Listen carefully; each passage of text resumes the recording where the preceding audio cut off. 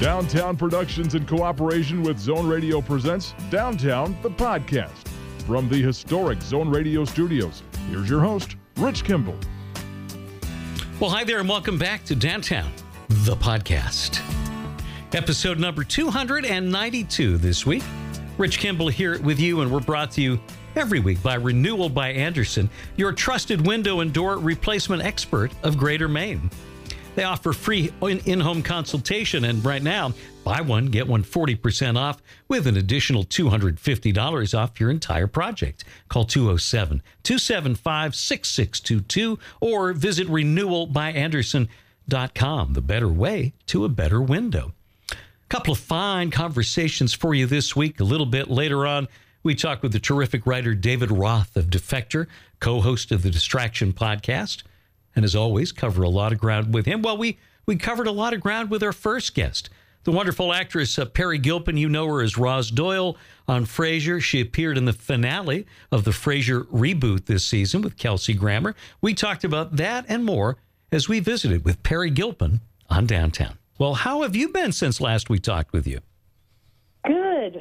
I've been good. Lots and lots has gone on. Everything's okay now. Oh dear, was there some trouble? No, we just had my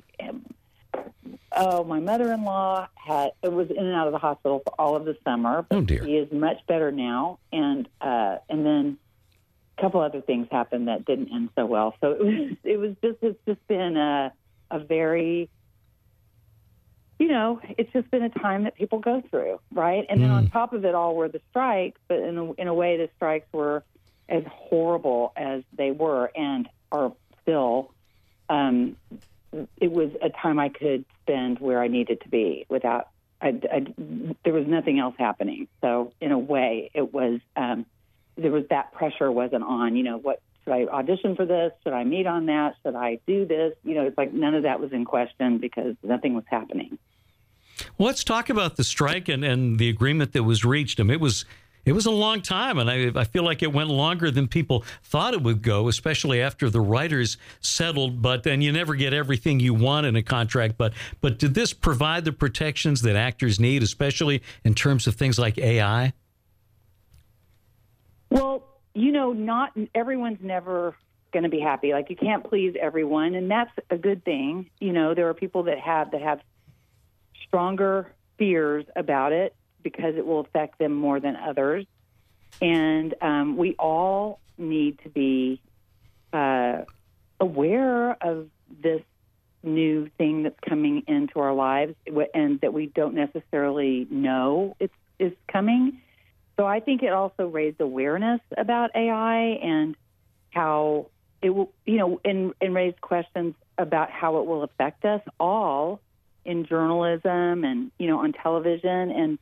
But specifically with actors, it was, there are stars, there are huge stars that will always be, people will always want to see them perform. People will always want to see the parts they play and the parts they choose and the movies they do and the TV shows they do.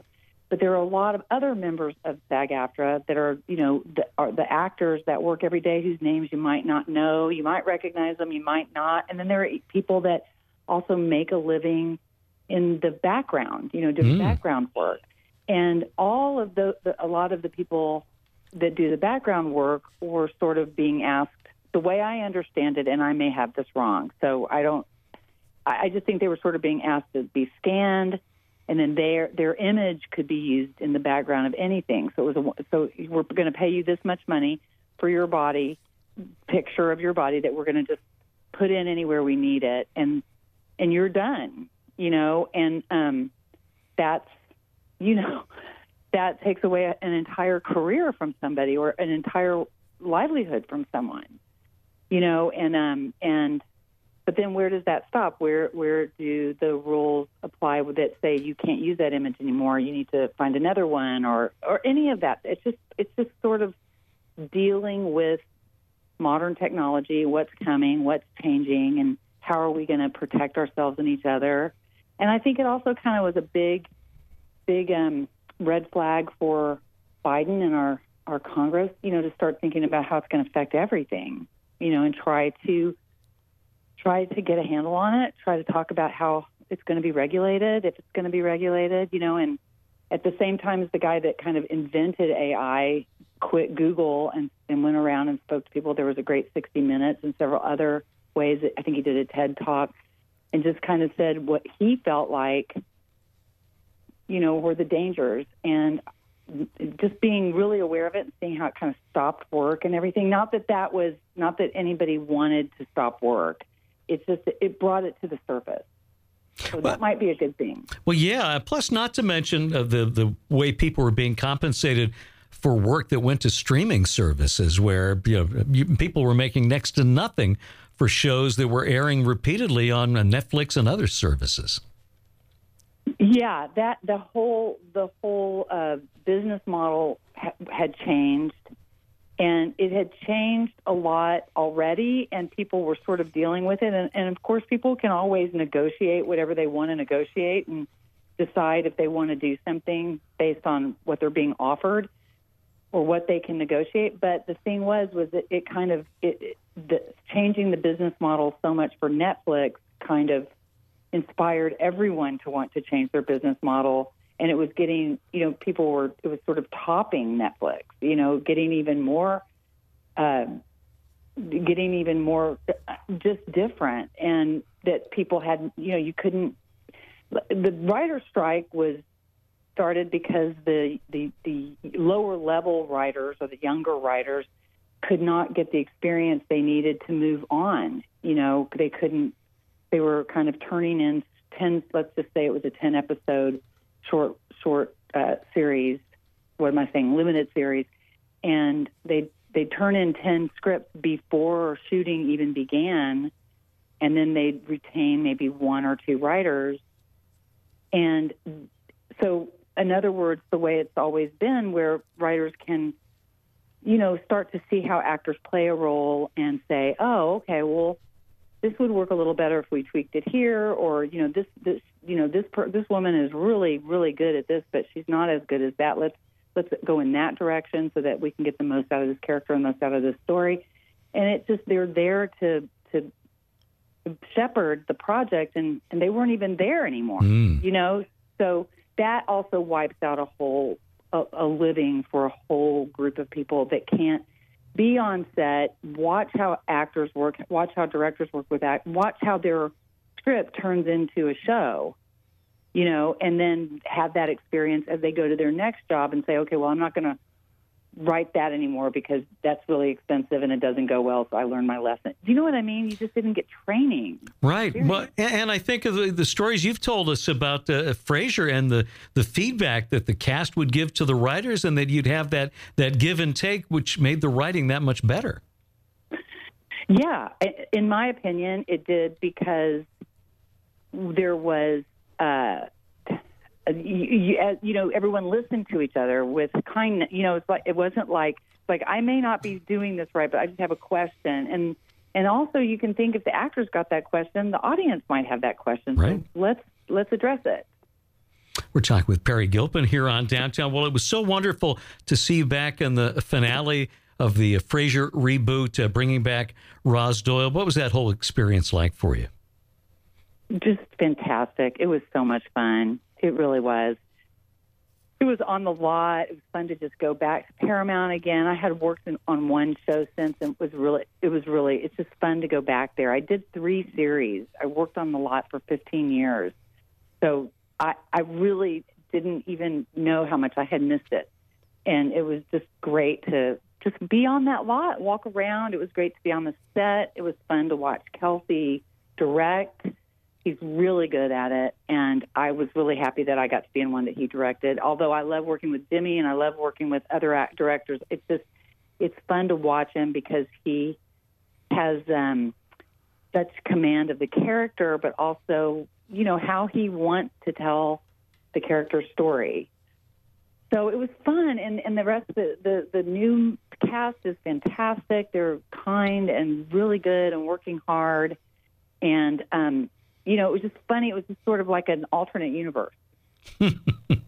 Well, I enjoyed the series. I thought he is Frasier, so obviously that's not a challenge. But I guess I like the fact that trying to take it in a new direction, but at the same time honoring the past, the tributes to John Mahoney in the early part of the series. I thought it was very well done. But we were talking about streaming in this streaming world. You never know, because some of those streamers seem to value new shows over keeping something around for a while. Yeah. It's really hard to tell. It's hard to tell what's going on. I haven't heard anything. I don't think anybody's heard anything about whether it's going to do a second season. And I just think those decisions are being made right now, and I have no idea. By the way, certainly, I think Yellowstone has gone for many, many seasons, and didn't it start out as a streamer? It sure did. Yeah, it was on Paramount. Right. So it's I think there's no way to know. No.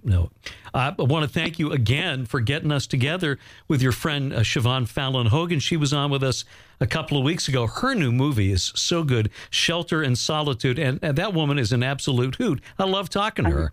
I know. I'm so glad. I was so glad to see that. I told her to give you a call, and I'm glad she did. Yeah, me too. She was great, and the movie is so good, and she's got it figured out there, doing her own thing and getting the family involved as well. It was great.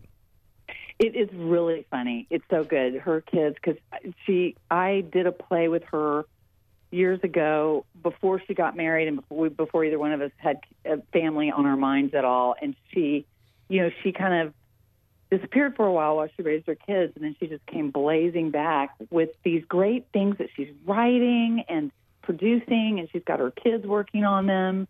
And when I did the first one she did, which was called Rushed, which is also really good, and she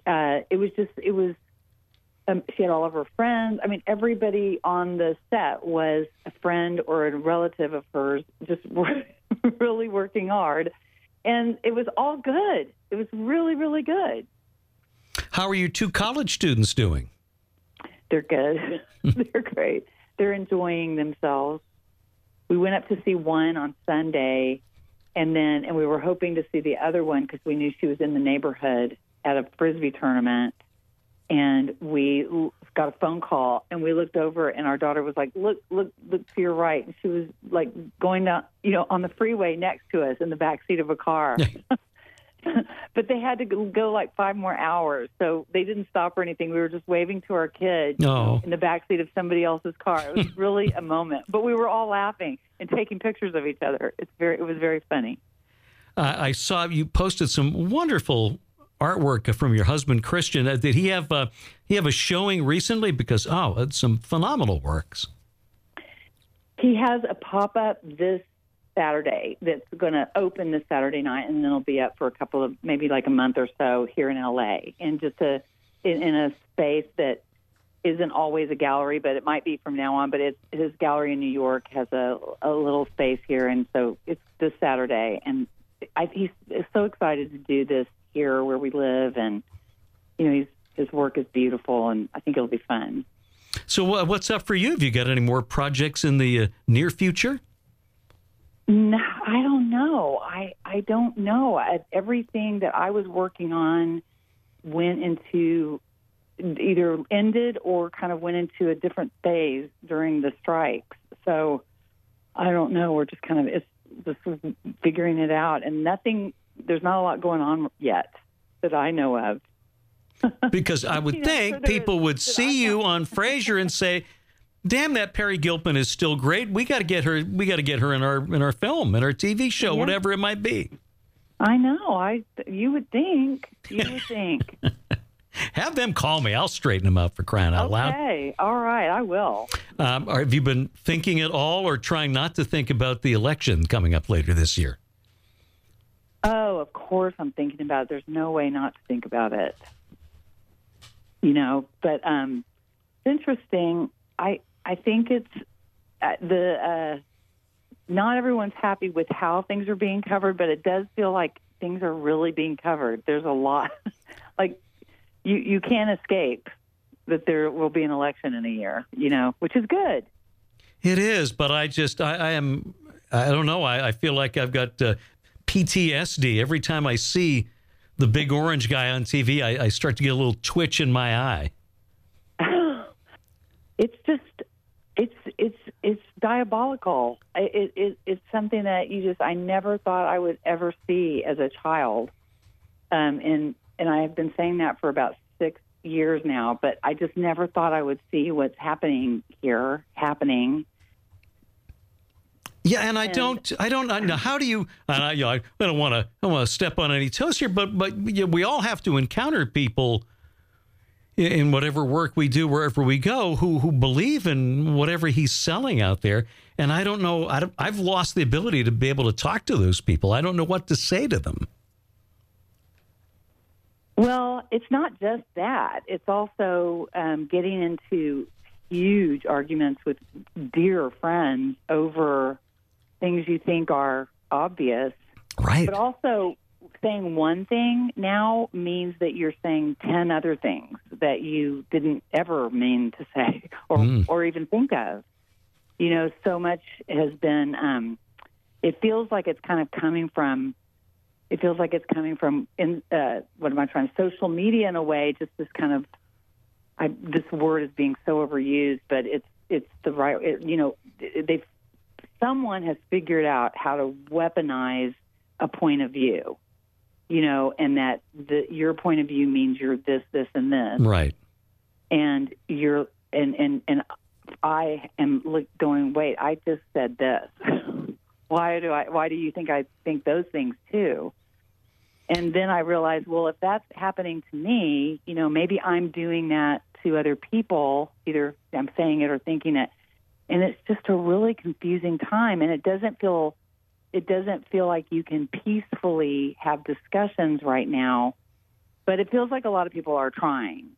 And I hope so. But I think, we were all raised to be respectful of other people's opinions and treat people the way you want to be treated. And that, I feel like that's been devalued in the last several years.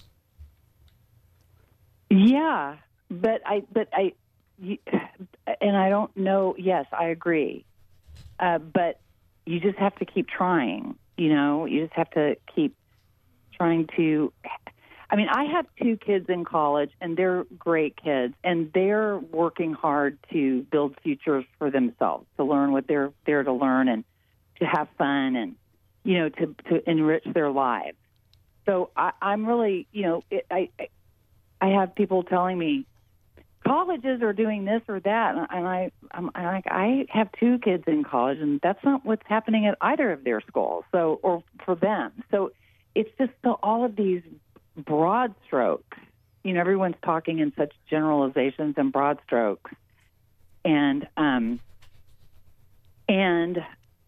people say don't talk politics or religion, or they used to say it, and then I would always say, why can't you talk about it? That's the most interesting stuff.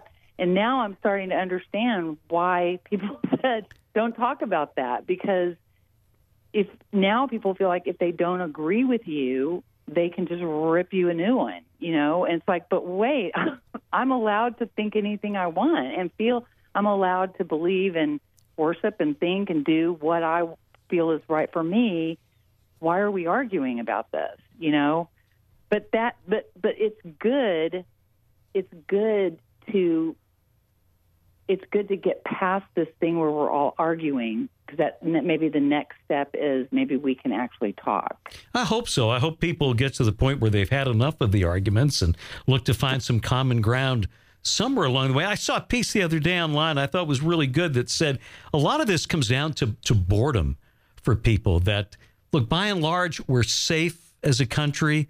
We're not being threatened with foreign invasion or anything like that, regardless of what people think about the economy. Overall, we're doing pretty well as a nation. And so people don't have the big things to worry about as much. And so they fixate on these little differences and just, again, fueled by social media, just amp up those differences and talk all about those instead of the vast amount of things that we all have in common and often view the same way.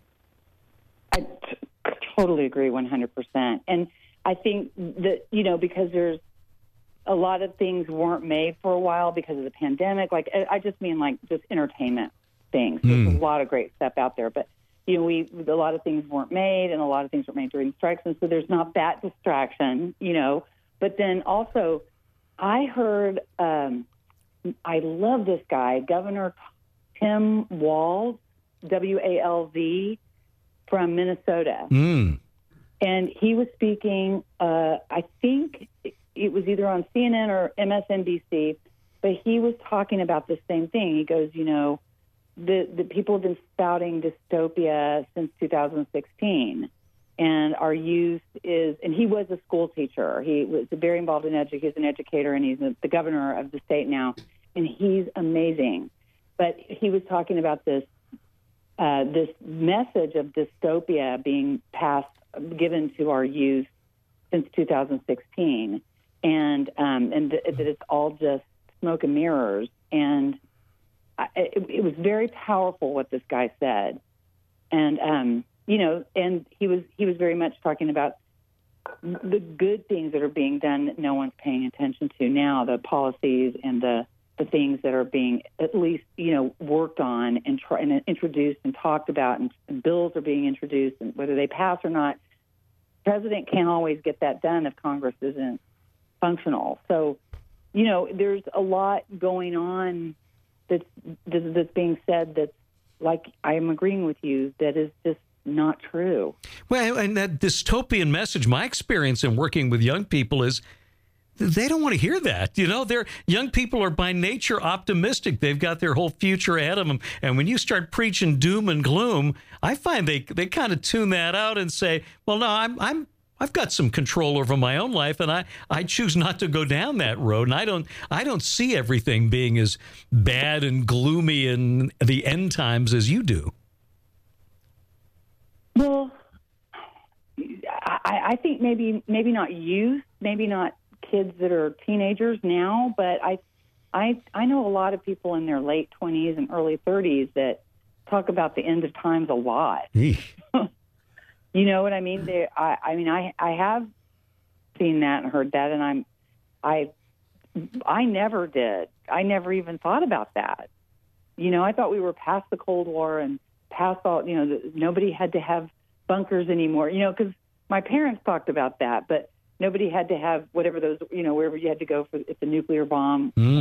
Nobody had that. No one had that fear anymore. And so I grew up in a time when everybody felt very free and, very protected, and just everyone went about their lives.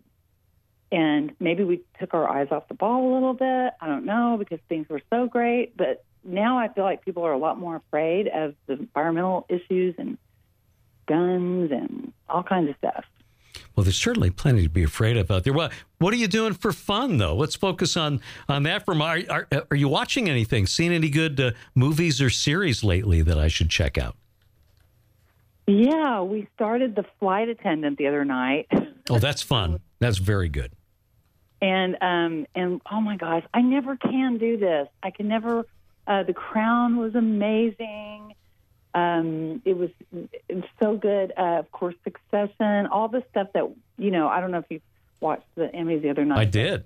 The distribution of Emmys seemed, incredibly right on and fair, and the way, everybody got honored, even though it was kind of strange. Like, I think The Bear. Oh, The Bear is so great.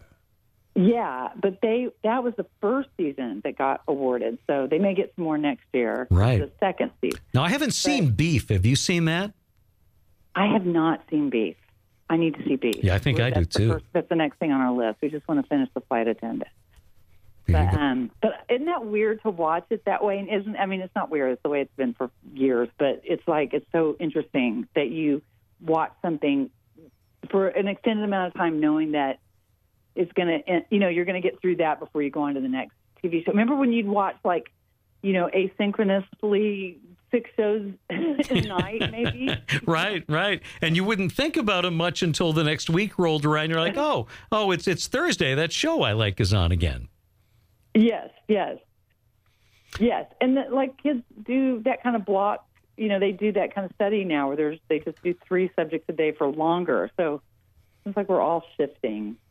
That's for sure. Well, Perry, it is wonderful to talk with you. As always, hope 2024 brings you lots of happiness and joy and good health and all that sort of thing. I wish the same to you. wish I was Paula Poundstone. She's funny. She doesn't get so serious. How is she? How's Paula? Yeah. Oh, she's good. I think we haven't talked to her for a while. I think it was maybe back in the fall is the last time we talked to her, but she's doing well. Okay. Well, good. She's busy out there touring. Who did we talk to the other day? Well, because I was a big MASH fan. We talked to Mike Farrell from MASH a couple days ago. I saw that on Instagram. How's he? Oh, my goodness. That man, I love him. He's such a nice man and so committed to doing the right thing in his personal life and fighting for causes that he believes in. I have so much respect for him. Oh, good. And what about Ken Burns? Was he on recently? How's he? Ken's doing well. He was on in October to talk about his most recent movie, The American Buffalo. Oh, need to watch that. Which was so much better. I mean, it was going to be good, but it was such an incredible story about what we did to the buffalo and by extension did to the native peoples who had depended on the buffalo for hundreds of generations. He's great. He's awesome. Oh, I got to see that. Yeah, you'll like it. It's very good. Are you still now? You had a project you were working on a while back. I don't know if you can talk about that. Is that still in the works? Well, there's a couple, but I can't talk about anything yet. But everything's kind of in limbo still. But as soon as I can, I will call you. All right, that sounds good. You. Well, Thank you for asking. You bet. Well, we'll get you back before too long, but it's wonderful to catch up with you as always, and we'll talk with you again before too much time has gone by. Okay. And if I see Bobby Sherman, I will mention your name. Oh, please do. Happy New Year, Rich. Barry Gilpin with us here on Downtown. We'll take a little break for a word from Renewal by Andersen. When we come back, writer David Roth up next on Downtown. The better way to a better window. Renewal by Andersen. Engineered for excellence. That's what Renewal by Andersen's windows and doors have been called. And here's Troy Pearl to tell us more. Hello, everyone. It's Troy Pearl. Our exclusive replacement windows are the product of decades of innovative engineering and rigorous testing that far exceeds industry standards. I hear you're low maintenance, too. That's a big yes. If you're referring to our products and how they compare to vinyl. And energy efficiency? Can you really save me money during the long winter months? Yep. And during the summer months, too. Our products can dramatically reduce your heating and cooling cost. Great. What kind of a deal you got for me? Glad you asked. All this month, for every window you buy, you can get another at 40% off. And we'll knock an additional $250 off your entire project. For a free in-home consultation, just go to rbagreatermaine.com. The better way to a better window. Renewal by Andersen.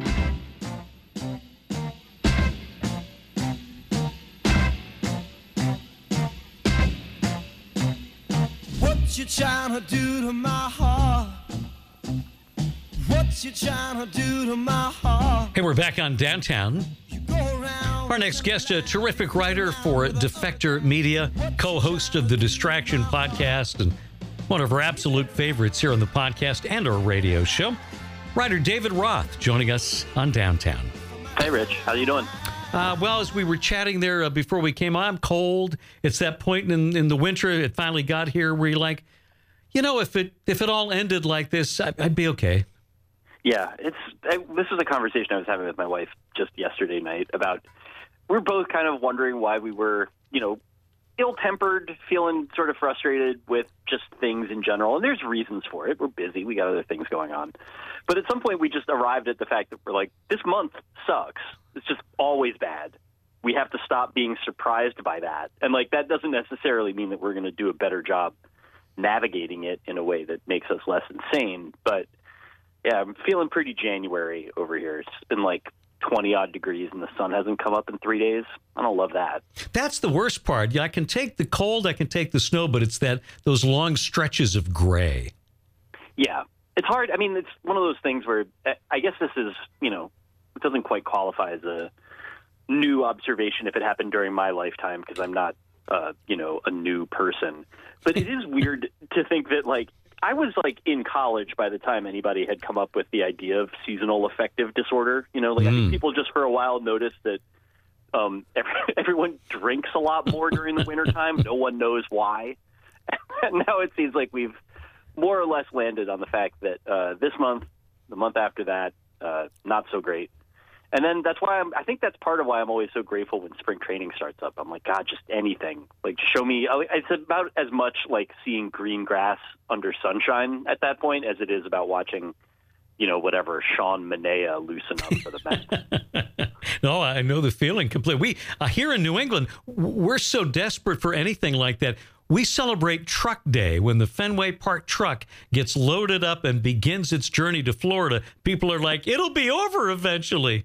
Yeah, it's one of those things where, you can be aware of how pathetic it is and still cling to it, with both hands. And I 100% relate to that. I mean, this is one of the things that I've been talking to friends and coworkers about this, too, that this offseason has felt a little bit longer baseball-wise than, already it has.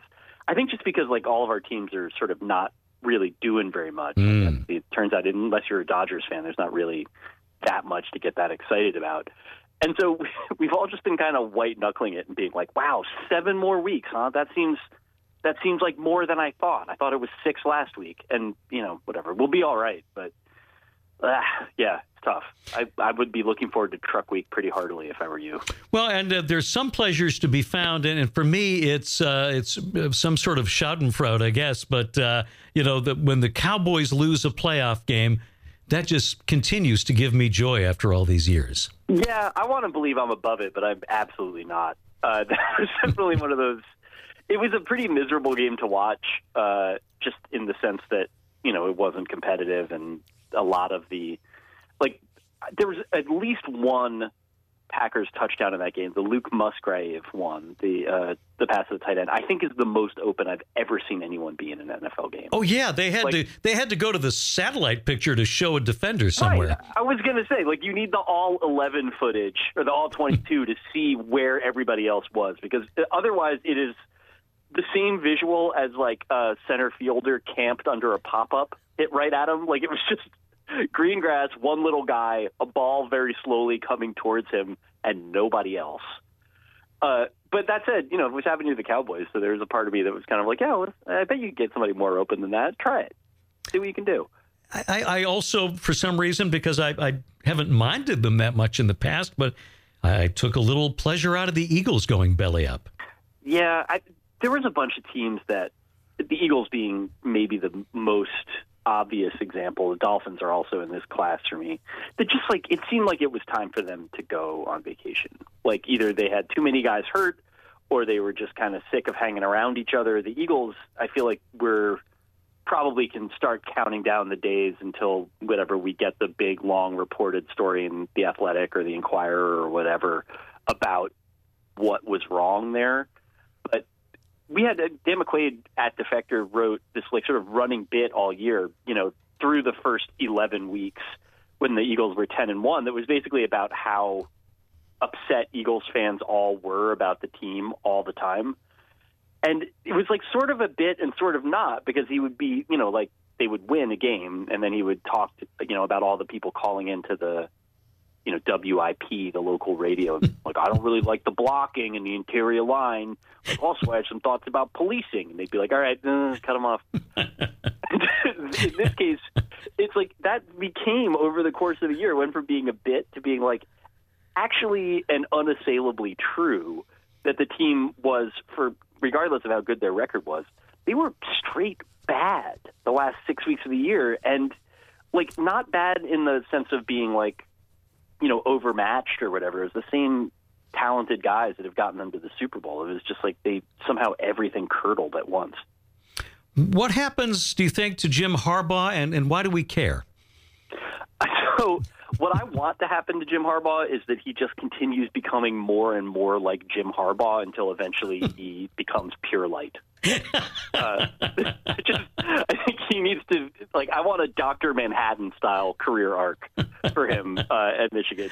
I worry that he's going to do something dorky, like go coach the Chargers or something, and then everybody's going to have to think differently about him. But I want to believe that obviously this is his moment of greatest triumph. He's done the thing that everybody involved with Michigan football wants to do, which is not just win a title, but do it in a way that really annoys the entire rest of the United States. And I think in this case, I guess he's proven everything that he needs to prove as a college coach. I feel like, with the exception of how things ended in San Francisco, he's proven that he's a good NFL coach, too. I don't really think, unless he wants to win a Super Bowl, in which case I don't know which of the available jobs would be appealing at this point. I mean, it's like the idea that you want to win a Super Bowl, so you're going to go, coach the Washington Commanders? Like, just stay at the job that makes you an icon.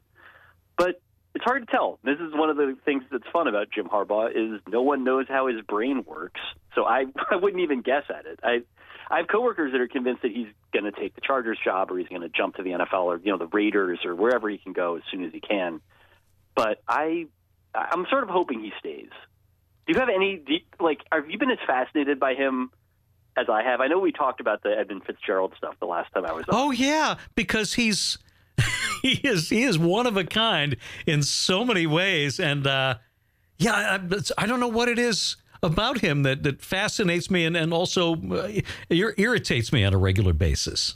Yeah, he's the most intense that a person can be, I think, without really spiking your aneurysm risks or whatever. But he's intense in such a strange and idiosyncratic way. Like, I think he's really just like this. And I don't think there's anybody else that's really like this. Like, if you take, Dan Campbell is a very intense, while we're talking about Michigan men, is a very intense individual as well. But it's worlds away. Like, he's intense like a football coach. I don't know what Jim Harbaugh is or where the thoughts come from. And so there's a great bit in Ben Mathis Lilly's book about Michigan football, which I recommend it, but I forget what the title of it is. But whatever, the guy that writes for Slate. And he's a Michigan fan. He spent a year following the team around and wrote kind of a fun book about it. And he talks about being at a youth football camp where Harbaugh and some other coaches were speaking to middle school and high school kids. And the coaches did, the other ones, came in and did their best, like the stuff that you would expect from a football coach at a football camp, talk about the importance of respecting the game and, being prepared and trying your best and all that. And Harbaugh gave a speech which really seemed basically improvised, but very heartfelt, where he was talking about how with elite racehorses, their hearts beat so intensely that you can see it from the outside. You can feel it. And it's just think about all these middle school kids who are like, when's lunch? And this weird man is either not blinking at all or blinking at hummingbird speed and being like, you got to be the horse's heart. It's just really gratifying to me to think about someone like that out there in the world, not committing crimes and just doing as normal a job as that sort of person could do. My problem is this. I need somebody to be the lightning rod for my disgust with big-time college football. So if Harbaugh goes and with Saban gone, am I going to have to start paying attention to Lane Kiffin? Yeah, I feel like that's the part of it that's kind of frustrating. You have to kind of check down to, the things that are left are basically, it's boosters, and it's the general way that Florida State University's athletic department carries itself. All of that is ridiculous, but except for, I think, for Dabo Swinney at Clemson, I think is an old – that is a guy that all Americans can hate. Whatever – I mean, I have my own sort of political, cultural, biases that I can bring to bear on it, but you could believe the exact opposite of me about every single issue and still find a way to not like him. But the rest of it, yeah, it's kind of thinning out. I don't know what what is his name, Kalen DeBoer, the Washington guy that did the Alabama job. He just seems like a football coach too. He's one of those dudes that, this is the only job he's ever had. He's been really good at it. He's not objectionable though, in the ways that your real institutionalized college football presences are. And give them time, I guess. Alabama has a way of doing that to people. We're talking with David Roth here on Downtown. All right, we're all giddy in New England about the Boston Celtics, 32 wins at the halfway mark. From the outside New England perspective, are they as good as we think? Yeah, I think they're really good. I mean, it's hard. It's different than like in baseball where the team that wins the World Series seems to have very little to do with which team is best during the year. It's hard in basketball to do it, but I kind of feel like they figured out ways to improve on what was already a very, very good team. And I think that the moves that they've made sort of around the edges, I mean, like Drew Holiday is not a fringe play or whatever, but that like I don't see weaknesses in the ways that even on, the teams that they had that were good even in the last few years. I mean, you saw like last year, it was, Jaylen Brown's limitations and Jason Tatum's health wound up basically being the difference, and then Marcus Smart, as much as everybody loved him, there were things that he could do and there was things he could not do as well. At this point, it is like a pretty seamless whole. They play very well together. And I don't want to say that like Jaylen Brown looks better or whatever, like he's been really good. He's got a Supermax contract for a reason. It just feels, then, the playoffs are different. I don't see as many areas in which there's like a risk of exposure. And, the more I watch them, the more maybe I'll see it. Every time I've watched them, they look like the best team in the NBA to me. Like, I just have really, really been impressed. Well, they're not having the mental lapses or the concentration issues they had last year where they'd be up 18 in the third quarter, and it was almost like Brown and Tatum looked at each other and said, let's let it get close and see if we can come back and win. Yeah, and that's the sort of thing where, good teams can do that. Like they can still win those games against teams that are less talented than them is infuriating as a fan. And I do think that it's like a red flag to a certain extent that like there's, every team they're not going to be perfect, but the way that the Nuggets went through the playoffs last year it's the exception, to the normal rule there, which is like teams will get pushed and you'll have to see how good they are. It's really hard to just sort of be a tick better than every team you play all the way through. And, I don't know that, again, like you said, like the mental stuff is and has always been, I think, the challenge there. It's a long season. The playoffs are incredibly long and arduous. Like, even if the Celtics can manage to get through it, with less attrition, that's been the challenge for them. I mean, I'd love to see them just play some clean postseason series. They played a lot of really dramatic 7-gamers the last few years, and beyond taking a lot out of the players and stuff like that, I think it also, as a fan, it would stress me out. If I cared about them, I would be like, why is this not, like, why are we playing 7 games instead of 5 or 4 every time? But I don't know. Maybe this is the year they answer that. All right, so are you doing anything on social media? I know you kept the X account open, but you haven't posted in a while. Am I missing your work on one of these other platforms? Because I need my fix of David Roth on a more regular basis. I appreciate that. I'm on Blue Sky most of the time. Oh, okay. I'm on there, but I've done nothing. Yeah, I think that's the way that most people, I think, have used it. There's some activity on there. I think a lot of people sort of, homesteaded a spot with their name on it, which is right. I mean, if that's what you did. That's what I did, and I'm doing more on Threads, and which is not a bad place either. Yeah, so I've never tried Threads. That's just because of the Facebook stink on it. But I've heard from people that use it that it is actually like pretty good, works fine, like is less insane. The thing with Twitter that I've done, I mean, this is like, I don't think I deserve a pat on the back for this. I just don't look at it anymore. And I think that it's been a lot easier to do. I spent, I don't even want to say it, but like 12, 13 years looking at it all the time, every day. And some of it's for work and some of it, eventually was just, the sheer force of habit and, probably addiction if you want to be clinical with it.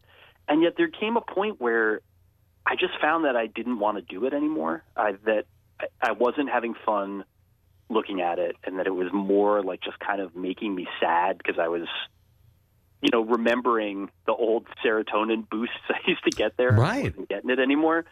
And, every bit that I see of it, I still, like get sent links to, basketball highlights and stuff. And I feel like that's still basically the last bit of value left in the site, is that's where you go for sports.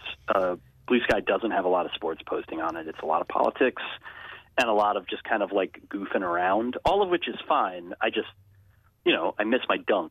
Right. And maybe it's, without even realizing it, maybe Elmo did something nice for us and is helping us all find a more healthy relationship with social media. I think that's kind of right. Because I think this is what it would have taken. If it was the sort of thing, like all of when they were initially, when, Elon's long parade of swell ideas, and there was one that was, like you make people pay for it or whatever, which is a classic innovation. I don't know where he comes up with this stuff.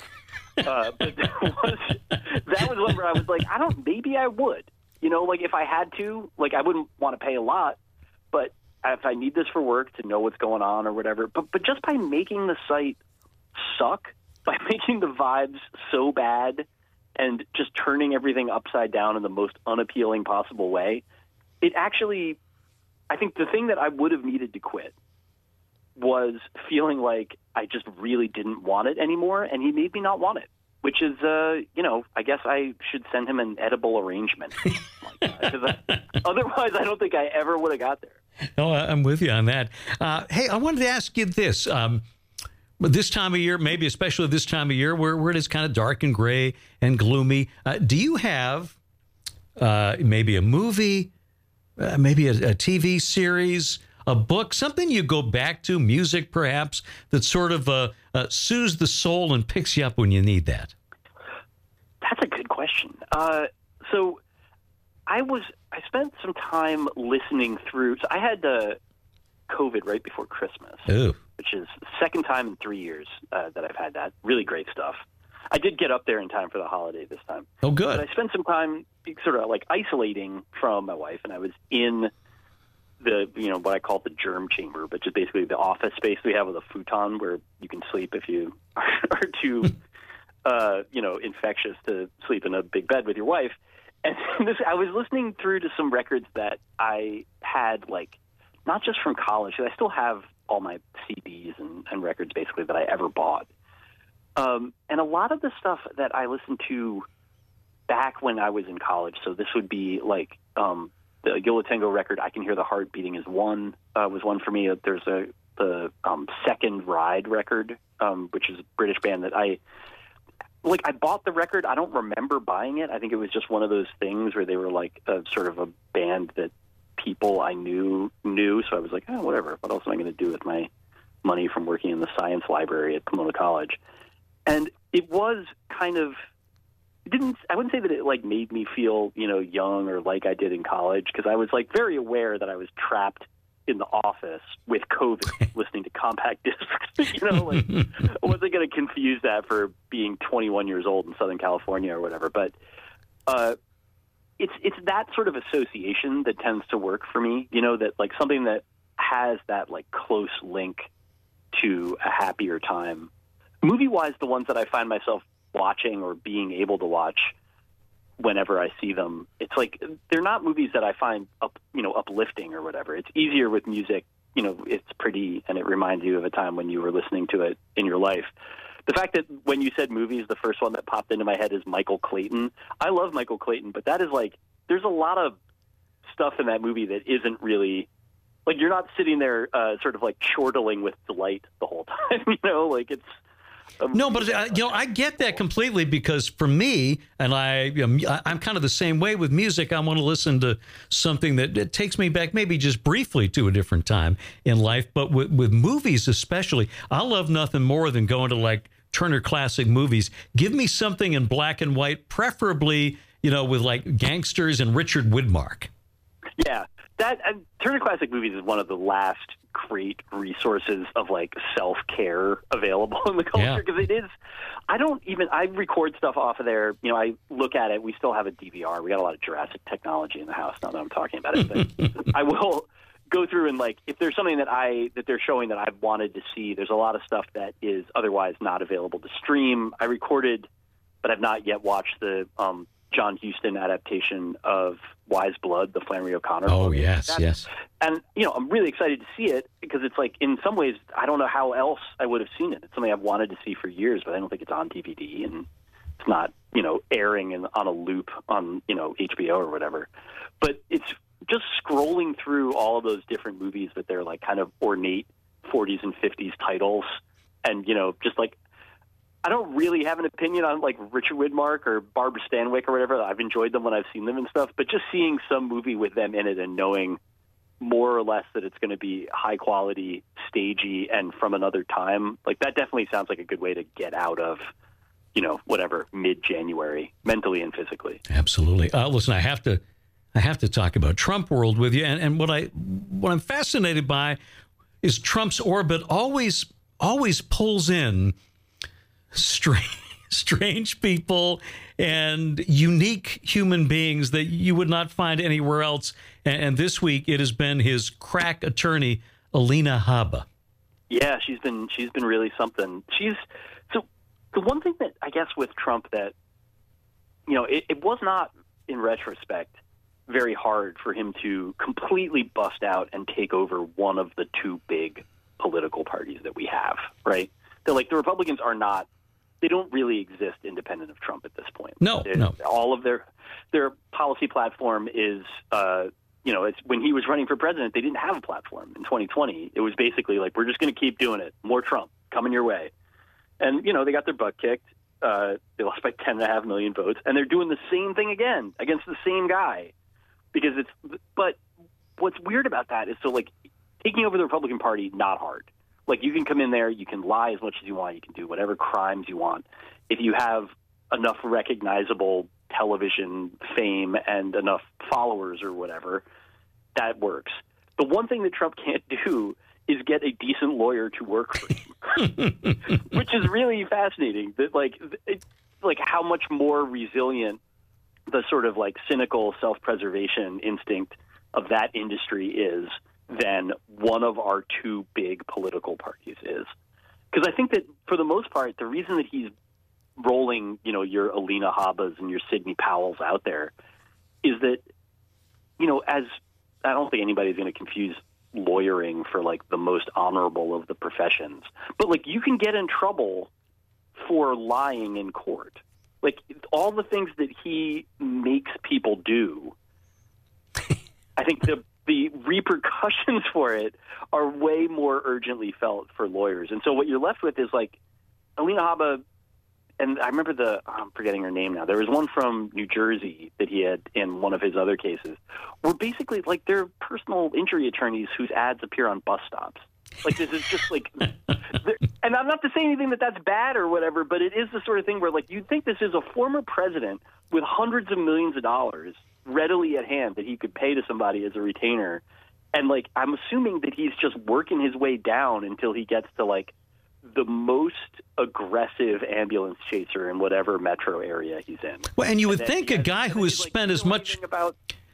I was going to say, you think a guy who spent as much time in court as he has through the years would at least have a few regulars that would stay around, but maybe, the not paying might be part of it and just putting up with his particular brand of crazy. Yeah, I think that's a lot of what it is. I think that he doesn't really pay and he will get you in trouble.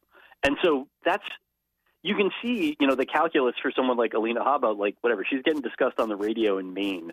That was not going to happen unless she aligned herself with Trump. The problem is that she's getting discussed on the radio in Maine by two people who have spent the last week being like, what are you doing? Where did they teach you that? I especially enjoy it when the judge has to walk her through procedures here. Oh, God, yeah, like just marking stuff. I mean, I'm not a lawyer, right? My parents are lawyers. So I guess you'd say that I'm lawyer-coded or whatever.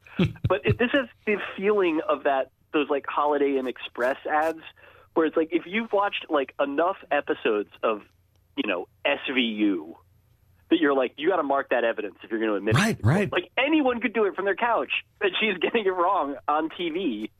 Like crazy. Hey, what do you think is going on with Trump's hand? Did you see those pictures? I've heard it described, but I haven't seen it. And I saw that James Carville says that he thinks it's syphilis. Terrific that we still get to think about James Carville in 2024. You can't leave that behind. but it's weird. Trump has looked strange for the entire time that he's been a public figure, more or less. I mean, he was like a decently handsome young man with weird hair, and then he's become the sex symbol that we all know and love today. But every time I see him now, I'm like a little bit surprised by what's going on there. I haven't seen the hand. You're welcome to describe it if you'd like. Well, it's just big sores on the hand. It's as if the evil is finally manifesting itself in rot that we can all see. That's a tough one. Yeah, the idea that you're like fundamentally going through the transformation that like Bruce Davison's character did in the first X-Men movie. Yes, like, that's it. You don't really want that. No. There should be medicine for that. Something topical even would probably help. But yeah, it does. I mean, of all the things, he's done a great job in various ways inspiring extremely obvious literary comparisons. I mean, when he got COVID, that was like, it was like he read The Mask of the Red Death and like didn't read the end of it and was like, this seems fun. Like, we should throw a party. And this one feels very Dorian Gray, even though I think that, like even a story of that length is not something that he's going to finish. Oh, no, not at all. Not at all. All right, I want to bring it back to sports because your name came up yesterday. We were discussing a book by Brandon Buehler, Front Office Fantasies, The Rise of Managerial Sports Media. Oh, yeah. I have a galley of that. Yeah, and very good book. And quote in there from you about Stephen A. Smith. Yeah, I was surprised by that. I was happy to get it. Brandon Buehler's a Seton Hall prof, right? Yes. Yes, I had talked to him, just email-wise about getting a copy of it, but I did not. I've done, interviews with people for books, and usually I don't get quoted, but it is the sort of thing where, anytime maybe someone's writing a book about people from New Jersey who are always wrong and they want to, get my weigh in on stuff. But in this case, it was kind of a wild quote from, I think, a Vice Sports column that I'd written, which I was delighted to see because it's, at some point, I don't write about Stephen A. that much, but I've been doing this for long enough that I've probably written 10,000 words on the guy. I don't remember that many of them. So I do remember seeing the quote because I looked, you look in the index, and if you're in there, you're going to go see how you're quoted and why. And it was kind of gratifying to be like, oh, yeah, pretty good. You got a decent burn in on this guy. But he's decided, I guess, much like Skip Bayless, that, and obviously right about, that this is the path to, if not glory, then certainly riches. Yeah, Stephen A. is a weird case because, I feel like he's constantly undergoing these reappraisals where people are kind of, Skip, I think at this point everybody's pretty sick of a bit. There's just not a lot there. He was posting during the Cowboys loss, in a way where he was sort of like, this is why I threw my Dak Prescott jersey. Oh, yes. This is disgraceful. Everybody's... And I just kept thinking, you're 65 years old, man. You don't need to live like this. You've got other stuff in your life, right? You don't need to be, setting a jersey on fire on YouTube. You get paid $10 million a year to go on TV. Be normal. But he can't. He's in character all the time. Right. Stephen A. is a more mysterious figure because I think it's a more complicated performance, but it's more, obviously stilted in some ways. He, likes to get really emotional about the Knicks and, kind of tear up and make a weird video where it's mostly dark and he's like, Julius Randle has betrayed me for the last time. And it's sort of I don't think you really think that either. But he's doing more stuff, so there's more mystery there. I just think the more you learn about Stephen A. and the bit that he does, the less appealing he becomes. He's kind of a bit of a creep and a kook. And if you can just accept him as a character who gets up there and, starts blustering and using a lot of, clock-killing phrases so he can try to figure out where it is that he's going with whatever he's saying.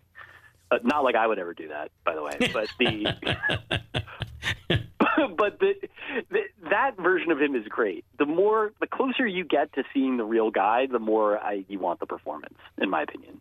Well, so much of it is calculated, and I guess that's the part that I'm not crazy about because to me, the beauty of sport is the spontaneity of it, and that includes the people who talk about it. Now, yes, if you're writing something, I want you to put some thought into it. But I feel like all this has been rehearsed in front of a mirror before we get to see it.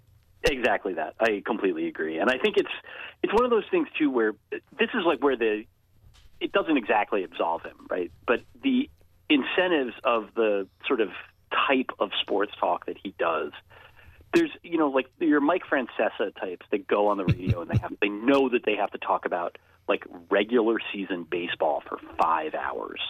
Like, I don't envy them in that regard. Like, that's a tough row to hoe, but they know what that is. With Stephen A., it's different because it's like he can't just talk about it, and he can't talk about it in a way that implies that he's surprised by something or has learned something or is like thinking that he's wrong, about something that he thought before. He has to be like not just always sort of right and always locked in on stuff, but he has to be the most all the time. It has to be like the more infuriated by a random Knicks loss, like more incensed by the idea that anybody would ever have doubted Jordan Love or whatever.